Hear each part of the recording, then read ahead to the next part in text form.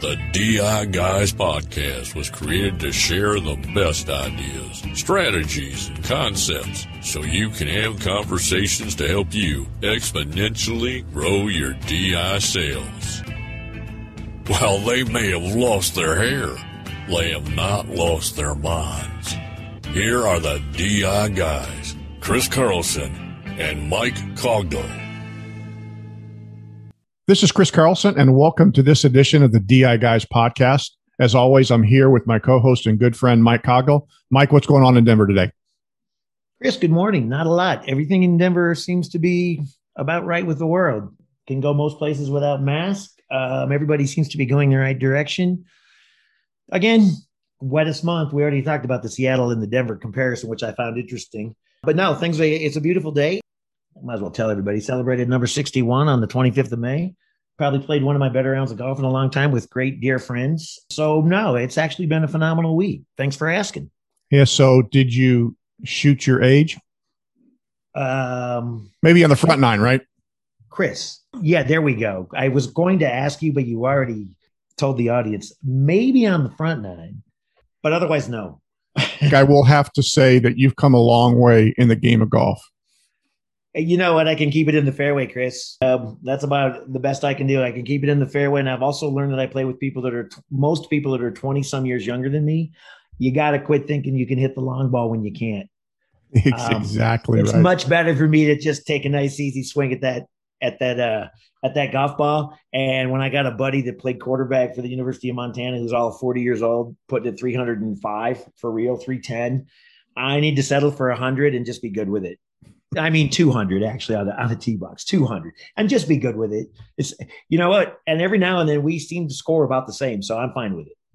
You know, Mike, I always like to kid everybody, and I'm certainly, I don't follow my own advice here, but I always think about if you had a 450-yard hole, instead of bringing out the driver and thinking you're going to bang it way down there, just hit 150 3 times and you're on the green.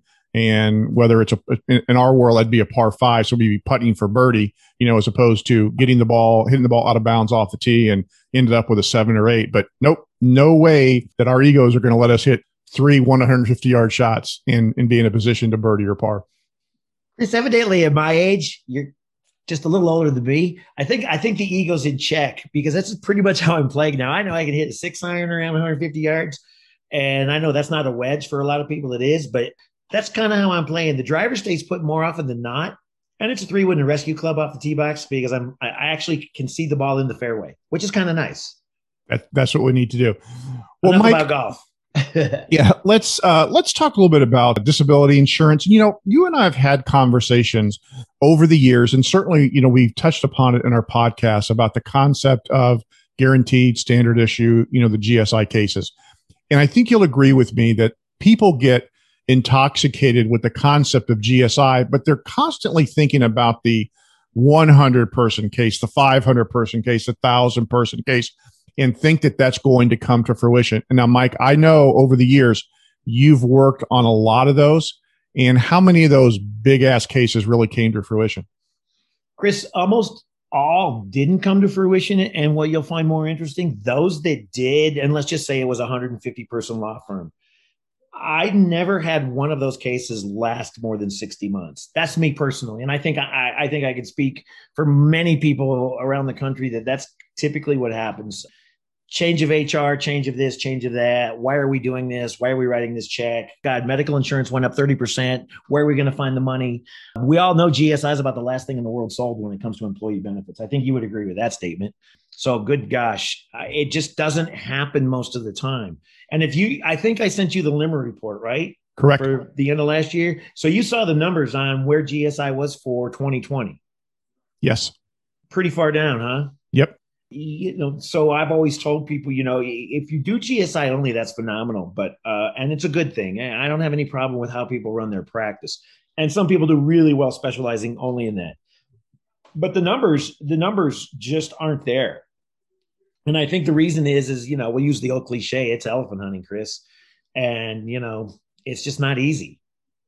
No, it's not. And one of the, you know, using the elephant analogy, I always like to say you got to kill a lot of birds in between the elephant hunting because you can starve if you're not making sure that you're feeding yourself by killing the birds. I couldn't agree more. And that's one of the tracks that I've always taken is, again, you know me, I like to do the road less traveled. I've actually gone most of the time, and I'm currently working with a gentleman now who does broker and some GSI and some things. We're doing the road less traveled. And what I mean by that is we're going the other direction. I even have carriers say, I don't want your 15 life case, but I have carriers that say, I do want your 15 life case. And Chris, we've decided that, you know what, a whole lot of littles is better than one big. You know, Mike, I think you're so spot on. And when you think about it, if you just look at just raw numbers, and if you look at this logically as opposed to emotionally, overwhelming majority of companies in this country are small companies. And one of the reasons why, Mike, I like this concept of doing the 5-person, 7-person, 10-person GSI case is the person that is making the decision 100% of the time is who, Mike? It's actually the chief cook and bottle washer, also known as the owner of the company. Exactly. So you get rid of all of the administrative headaches and all the layers, and you can talk directly to him or her, find out if it's important to them and their employees. And if so, you can go forward. And if not, you can go on to the next one, as opposed to spending weeks and months and, Mike, sometimes years chasing these big deals that, as you said, typically don't come to fruition. And you hit the nail on the head there as well, Chris, because we talk about large organizations and big companies. At the end of the day, you and I could be best friends with, I'll make up somebody, Howard Schultz, right? Starbucks. We could be best friends. Do you think if I showed them of their, we'll call it 1,000 executives, all over 10 grand a month, anybody's going to write me the check? Yeah, I don't think Howard really is going to give a rat's ass about it, to be really honest. He's going to push it down into his organization, which will probably fall on deaf ears. You would push it all the way down. So my point here is you've got one window. If you're looking at the elephant case, and let's say it's above 30 lives, I'm going to go that small. You basically got 30 to maybe 500, and that's your window. And 500 would be 500 attorneys working all over the United States in one big law firm. So I actually use the kind of company where you might see 500. Chris, beyond that, you start to it gets dicey. Don't you agree?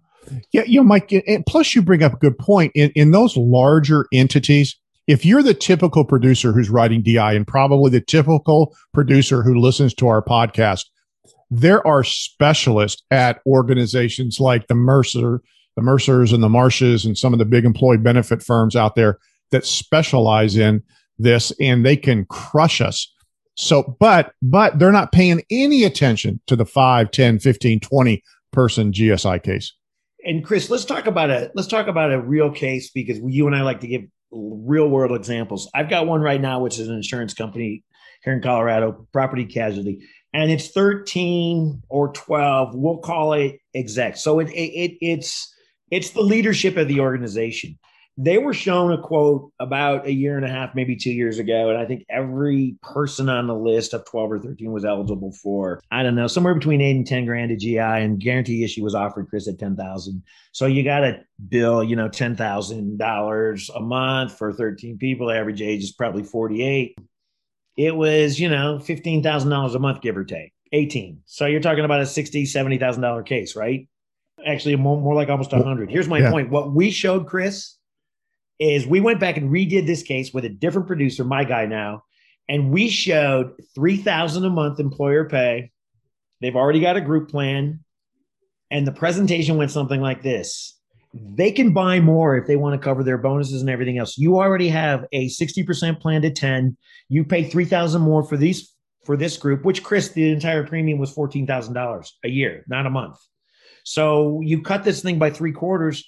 And the first question is, I asked the producer, I said, do you pay 100% of all your employees' health insurance? And what was the answer? No, I don't pay 100%. We cost share on health insurance. And so I asked the producer, he's a producer. Even though he's not a life and health guy, I said, so under life and health, isn't the license life, health, and accident two different places? And health and accident go together. So which one does disability insurance fall in? Falls in on the health side. So you know what? There's no reason for you to just write everybody a check that they're not going to appreciate. The fact that you got to pay and I have to pay for my medical insurance, I kind of appreciate it. I don't like to pay for anything. and especially in insurances. But my point, Chris, is I participate in it. I'm aware of it. And then I understand fundamentally how important that particular product is to my family and I. Do the exact same thing with income protection. I'm showing 3,000 plus your 10 is, we'll say everybody's at the 10 max and the 3. So they have 13. And let's say that 8 out of the 12 are eligible for 20. It's incumbent upon them, if they want that, to buy the rest on themselves. And you and I both work with carriers that allow us to do a GSI and then just what I would say stack an underwritten piece right on top. Because if I'm not healthy, I should be happy I have 13. Wouldn't you agree? Absolutely. And if I'm healthy and a triathlete and I'm only 41 years old with 4 beautiful daughters and I work out like crazy and I make, bank and I really am eligible for 22, shouldn't I have the opportunity to say yes? Absolutely. So that's kind of what we're doing now is we're showing non-sticker shock GSI on 5, 10, 15 life cases and then saying, but you know what, we can. And the sales idea here is put it into the health insurance. And you've heard me say, put it into the casualty insurance bucket. It's not a financial planning. It's a risk protection piece. So is health insurance. So life, health, and accident. Health and accident are together. You share in the cost. If the rest of your employees would like to know more, we'll get them the 3,000. I'll explain it. And when we take the guarantee issue app, I'll explain to each one on an individual basis, you're eligible for 3,500 more. You can consider this, it would be medically underwritten, but it would be medically underwritten on a simplified basis for most carriers, right? So, Chris, you just allow those folks to say yes. What happens here also, Chris, is you take a reduction in comp on guarantee issue. Fair? Yep. Everybody does everywhere. So you now suddenly have a component where I got a reduced comp on 14,000 and I wrote another 5 people. And that's about the average, I would say. 5 or 6 of the 12 will buy something. I'll make as much compensation on the underwritten piece as I will on the guarantee issue piece with very little effort because we've already taught them what the product does. Now we're just deciding how much they want. Exactly. That's my world, Chris. And there's as we open up, there are small businesses popping up already all over again, everywhere. Yeah, Mike, I want to make 2 comments to what you just said. First of all, we have talked a lot about that the greatest opportunity is in the business market because we know that there are producers that are constantly chasing doctors and dentists and attorneys. So there is no competition in the business owner market. So this GSI on the smaller side is a great opportunity. And then I want to go a little bit deeper on your comment about health insurance. One of the questions I like to ask people is, hey, why are you providing health insurance for your employees? Now, there's 2 reasons, okay? One is I got to be competitive in the market. Okay, I get that. But why are you really doing it? And the answer is simple. And you kind of touched on it, Mike. It's because people become hurt or sick. So then the next obvious question is, what's going to happen to their paycheck when they become hurt or sick? That's what we're really talking about.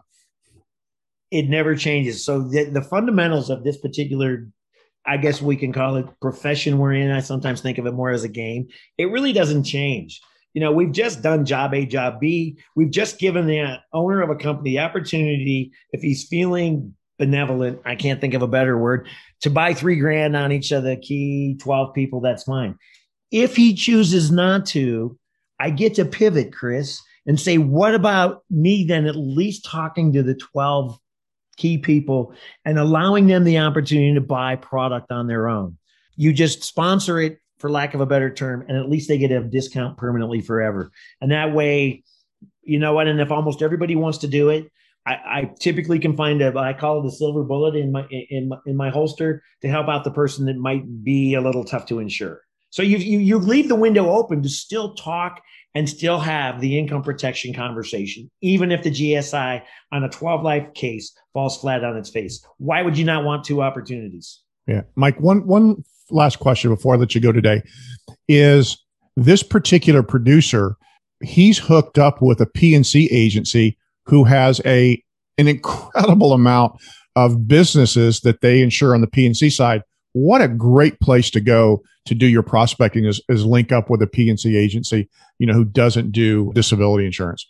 And that's what we're doing, Chris, in a couple of weeks. Now that the masks are off, we during COVID met with like 6, and I call them commercial casualty guys. Most of them work with construction, cement company, but they still have execs, believe it or not, some kind of execs. I don't care what their shoes are, they're execs. They don't get dirty and run a pump, right? A cement pump or whatever, concrete pumps. And at the end of the day, though, we're meeting with these guys in about, I think it's 2 weeks for one of those happy hours, have a beer and say hello. Because during COVID, all we talked about was what? COVID. So we had 5 minutes of what we really do for a living and how we can help them. And they were all amenable to what we were saying. But we all sat there and I looked back and I met with my producer on Monday and said, you know what? The only thing we did though was talk about COVID and when it was going to be over. So our brains were all engaged. We got our point in, but we didn't get our point across. So we need to go back and have a happy hour and say, here, give us 10 minutes and we'll buy you beers. This is not going to make you rich. And my producer's learning really well, Chris. And I think this is good for anybody out there listening who's young. The one thing that I need your help for me to be successful in this business. Are you willing to help me out? I'm not going to embarrass you, but I'm trying to build a practice and I'm going to need your help. How many people like to say, no, I don't want to help you? There aren't very many, Mike. And not in this world. And if they are, you know what? You don't want to deal with that narcissistic freak anyway. So at the end of the day, it's okay to be humble and say, tell them how we're going to do it. And that's what our meeting is, this happy hour. 6 guys will be standing around. And instead of talking about COVID, we're going to talk about, you have these clients.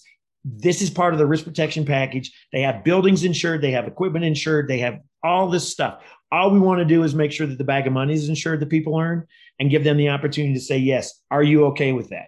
And then we'll go through our procedure, 5 minutes, Chris. You know, it's ABC. And my guy has it dialed in. This is exactly what it looks like. So what your client could expect. Are you okay with helping me get to your client to at least have the conversation? And that's our next step. And I guarantee you, out of 6 guys, 1 will kind of waffle around and say, yeah, I'm good with it. And maybe be a little insincere. It's like, you know what? I'm happy with what I'm doing. Chris, the other 5 out of 6 will say, sure, Jason, you're a good guy. I'd love to help you in this business in any way I can.